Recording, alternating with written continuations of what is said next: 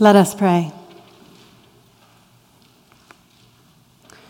O Lord, may the words of my mouth and the meditation of all of our hearts be acceptable in thy sight. O Lord, our rock and our Redeemer. Amen. The Old Testament scripture reading is Psalm 42. If you're following along in your pew Bibles, you will find it on page 515. As a deer longs for flowing streams, so my soul longs for you, O God. My soul thirsts for God, for the living God. When shall I come and behold the face of God? My tears have been my food day and night, while people say to me continually, "Where is your God?"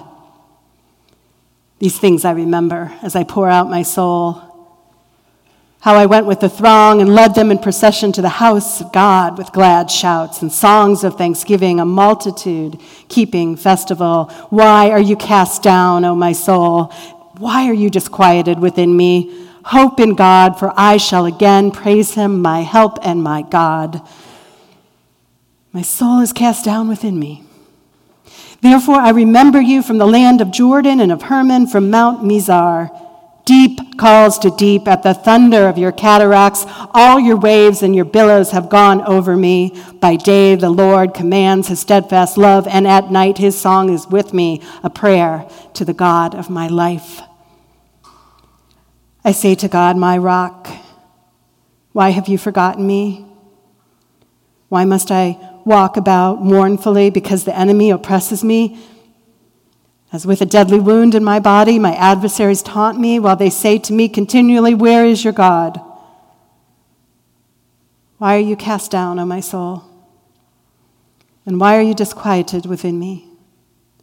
Hope in God, for I shall again praise him, my help and my God. This is the word of the Lord. Thanks be to God. The New Testament scripture reading is found in the Gospel according to John. Begins with verse 1 of chapter 4. Now when Jesus learned that the Pharisees had heard Jesus is making and baptizing more disciples than John, although it was not Jesus himself, but his disciples who baptized, he left Judea and started back to Galilee. But he had to go through Samaria. So he came to a Samaritan city called Sychar, near the plot of ground that Jacob had given to his son Joseph. Jacob's well was there, and Jesus, tired out by his journey, was sitting by the well. It was about noon. A Samaritan woman came to draw water, and Jesus said to her, "Give me a drink." His disciples had gone to the city to buy food. The Samaritan woman said to him, "How is it that you, a Jew, ask a drink of me, a woman of Samaria?" Jews do not share things in common with Samaritans. Jesus answered her, "If you knew the gift of God and who it is that is saying to you, 'Give me a drink,' you would have asked him, and he would have given you living water." The woman said to him, "Sir, you have no bucket, and the well is deep. Where do you get that living water? Are you greater than our ancestor Jacob, who gave us the well and with his sons and his flocks drank from it?" Jesus said to her, "Everyone who drinks of this water will be thirsty again. But those who drink of the water that I will give them will never be thirsty. The water that I will give will become in them a spring of water gushing up to eternal life." The woman said to him, "Sir, give me this water so that I may never be thirsty or have to keep coming here to draw water." Jesus said to her, "Go call your husband and come back." And the woman answered him, "I have no husband." And Jesus said to her, "You're right in saying I have no husband. For you've had 5 husbands, and the one you have now is not your husband. What you said is true." The woman said to him, "Sir, I see that you are a prophet. Our ancestors worshipped on this mountain, but you say that the place where people must worship is in Jerusalem." Jesus said to her, "Woman, believe me, the hour is coming when you will worship the Father neither on this mountain nor in Jerusalem. You worship what you do not know. We worship what we know, for salvation is from the Jews. But the hour is coming and is now here, when the true worshipers will worship the Father in spirit and truth, for the Father seeks such as these to worship him. God is spirit, and those who worship him must worship in spirit and truth. The woman said to him, I know the Messiah is coming, who is called Christ. When he comes, he will proclaim all things to us. Jesus said to her, I am he, the one who is speaking to you. And just then his disciples came, and they were astonished that he was speaking with a woman.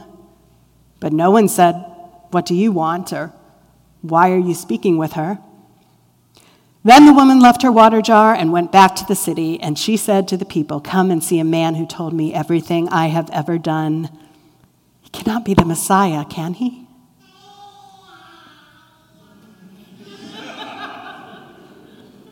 They left the city and were on their way to him.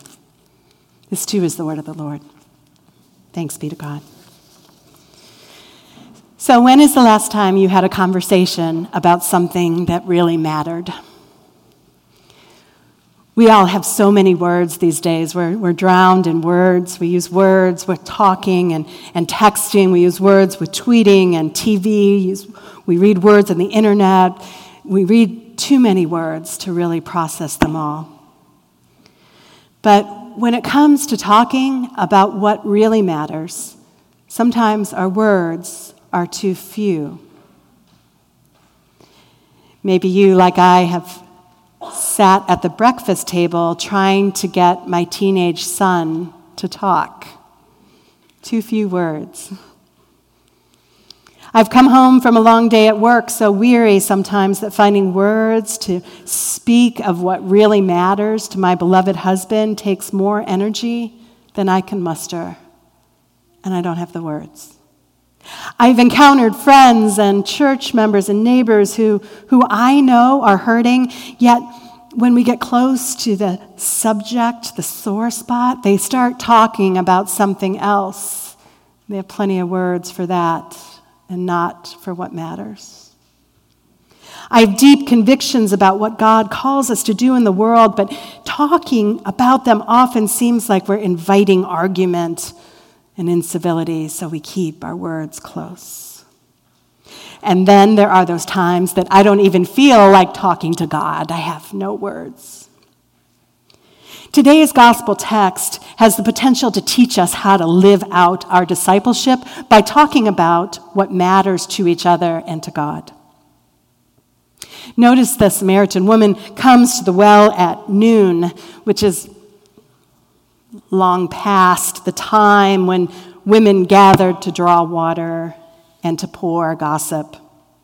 By the tone of her words, you can read or hear that she is tired out by life, that her cynicism is on display. She is alone with her bucket and appears to be an outsider. We don't know. We don't know whether she's heartbroken from burying 5 husbands or whether there's another reason for these marriages. The text tells us only there is a 6th that is not her husband. And notably, Jesus does not shame her, does not exploit or judge her for the reality of her life, but simply affirms her for telling the truth. You've told the truth.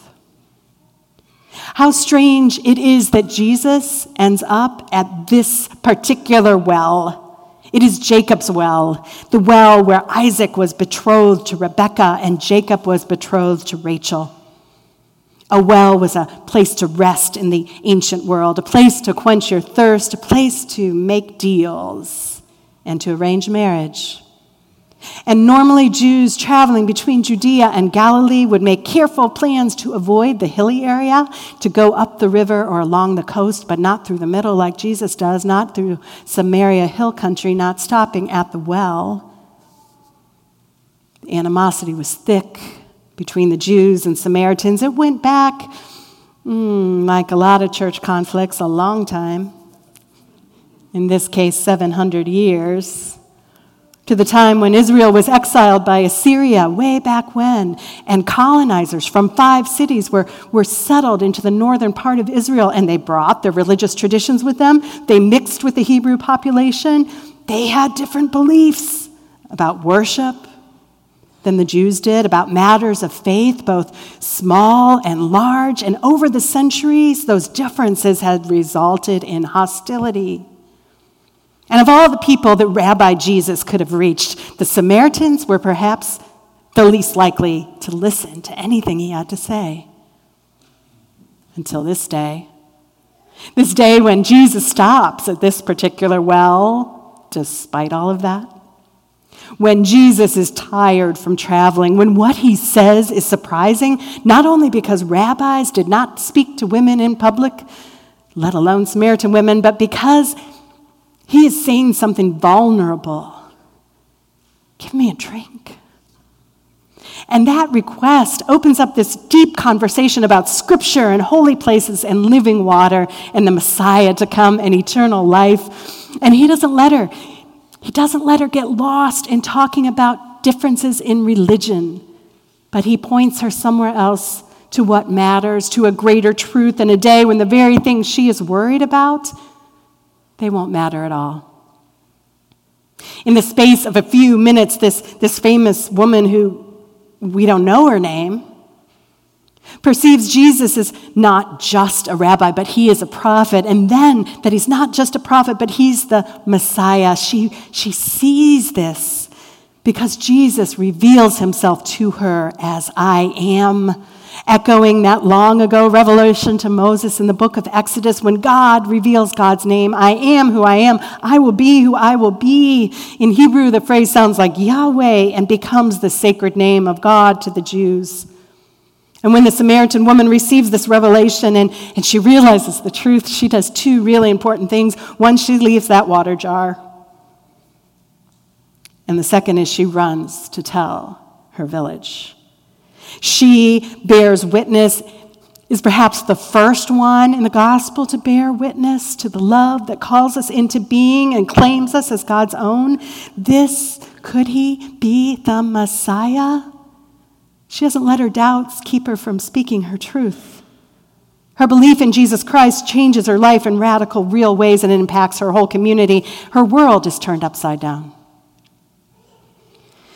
Many years ago now, I was in seminary and in the summer worked as a student chaplain at Cleveland Clinic. One night I was on call and sleeping at the hospital when I was paged at 2 a.m. A man was dying of AIDS, and his partner wanted someone to pray for him. By that time in the summer, I had offered to pray for a lot of people at the clinic, though some turned me down because I was a woman and didn't match their image of what a pastor should be. Facing that kind of reaction over and over was part of what made me wonder at the time whether I really should go into the difficult work of ministry, whether God was really calling me, whether I could speak on God's behalf, have the authority to be God's person. I had so few answers for the suffering, the theological questions at the root of our existence. It was the early 90s, and AIDS patients were sometimes outcast, sometimes, a lot of times outcast by friends and family, even the whole society. I knocked on the hospital room, and the man who answered was wearing his broken heart on his face. He looked at me directly and without hesitation invited me in to pray. There was no questioning of my right to be there, no quizzing of my background or my abilities, no comment on my gender or my skirt. He got straight to what mattered, and what mattered was the man he loved was dying, and though both of them were Christian, they had not felt welcome in their church for many years. No one else was in the room at the time. And I went to the hospital bed and held the bony hand of the dying man. I bent over to kiss the papery skin of his cheek. I anointed his forehead with oil, and I prayed with his partner a prayer of thanksgiving for this life and entry into the life to come. And I asked forgiveness for all of us, for the things we've done and left undone.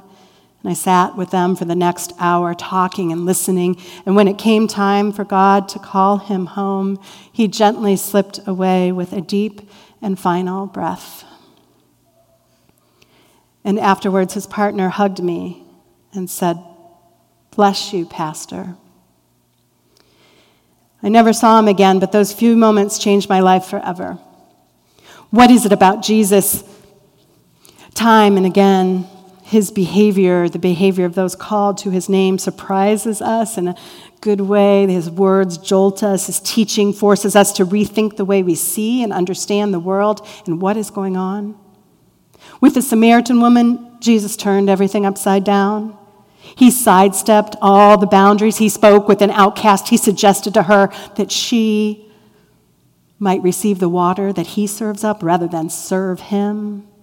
He confronted her with the sure knowledge of her secrets, but he didn't condemn her. He used her difficult story to help her discover who he really was. Give Jesus half a chance. And most of what you think you know about him, he's going to turn upside down.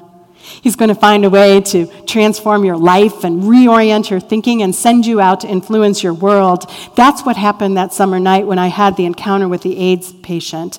I was there to serve as a chaplain, to speak a word, to offer comfort, to say a prayer, though I was a student and not ordained. I was learning. I thought I was bringing the blessing, but when the encounter was over, I was the one who received it. It wasn't so much that I ministered to a marginalized person. Quite the opposite. In the hospital room that night, I realized these strangers had crossed a barrier with me and showed me Jesus in a way that I have rarely experienced. I could feel the presence of the Holy Spirit in the room. They accepted my ministry with open arms. They allowed me entrance into the last moments of life. They called me pastor, and they blessed me. And though I would not be ordained by the Presbyterian Church for another year and a half, that's the day I became a pastor and carried their blessing with me. I think that we need to watch out when we spend time around vulnerable people, marginalized people, and outcasts. We need to watch out because there's no way of telling how God may turn things upside down. God might use you to minister to the needs of an outcast or two, but be careful because the chances are even better that God will use them to change your life and their blessing will rest upon you. Rabbi Jonathan Sacks, when he was chief rabbi of London, said the most important challenge facing our time is learning to see God in those who do not look like us. I believe the people of God should be leading the way. We should be known as those who aren't afraid to be real and authentic and talk about what matters, who admit our vulnerabilities and who live from the strength of the Spirit of God coursing through our veins like living water. We ought to be committed to meeting the living Christ face to face through prayer and listening and dwelling in Scripture and experiencing him in font and table and family life and conversations with strangers and neighbors and outsiders. So please don't be afraid to be real. Talk about what matters. Use questions like, how did you see God at work? When did you feel most alive? If you have a child, ask them the best and the worst part of their day and listen. If you have a spouse, carve out time to be real, to share frustration, to build dreams together. And when someone at church sincerely asks you how you are, if you know, give an answer that's real and listen for theirs. Engage with the important issues of the day, open to the possibility always that your opinion could be changed, and maybe take a chance on crossing a boundary. To listen to someone from another country or another religion and ask them what it's like to be Muslim or Jewish in America today. Listen to what matters to them and how their worries and joys are so like your own. And most of all, talk about what matters to God. The Spirit of God knows our needs, our worries and concerns, but honestly talking to God in prayer will change us. We become more aligned with God's purpose and in tune with God's call. We confess sin more readily and receive grace with wide open arms. We let go of worries that don't matter and trust God for what does matter. The living water of Jesus Christ will flow and overflow your soul so that you can be a blessing to others, even when you are bone weary yourself. We live in such a thirsty world. People are thirsty for something to sustain them, for a bigger story. Some in our world are literally thirsty with no access to clean drinking water. Wells and water systems are part of God's mission. Feeding the hungry, visiting the prisoner are part of God's mission. But there are also people who are spiritually thirsty and need to hear about the living water that is Jesus Christ. After this encounter with the Samaritan woman, there's one other time in Scripture that Jesus says he is thirsty. It's on the cross, and Jesus says, I thirst. And he takes the thirst of the entire human condition to God. That's the truth revealed on the cross, that of all the endless varieties of ways we fill our water jars and quench our thirst, none of them is completely true. That true satisfaction of thirst comes from a face-to-face encounter with God in spirit and in truth. So let's not be afraid to talk about what matters, because Jesus said, whoever drinks the water I give them will never thirst. Indeed, the water I give them will become in them a spring of water welling up to eternal life. Thanks be to God for that. Amen.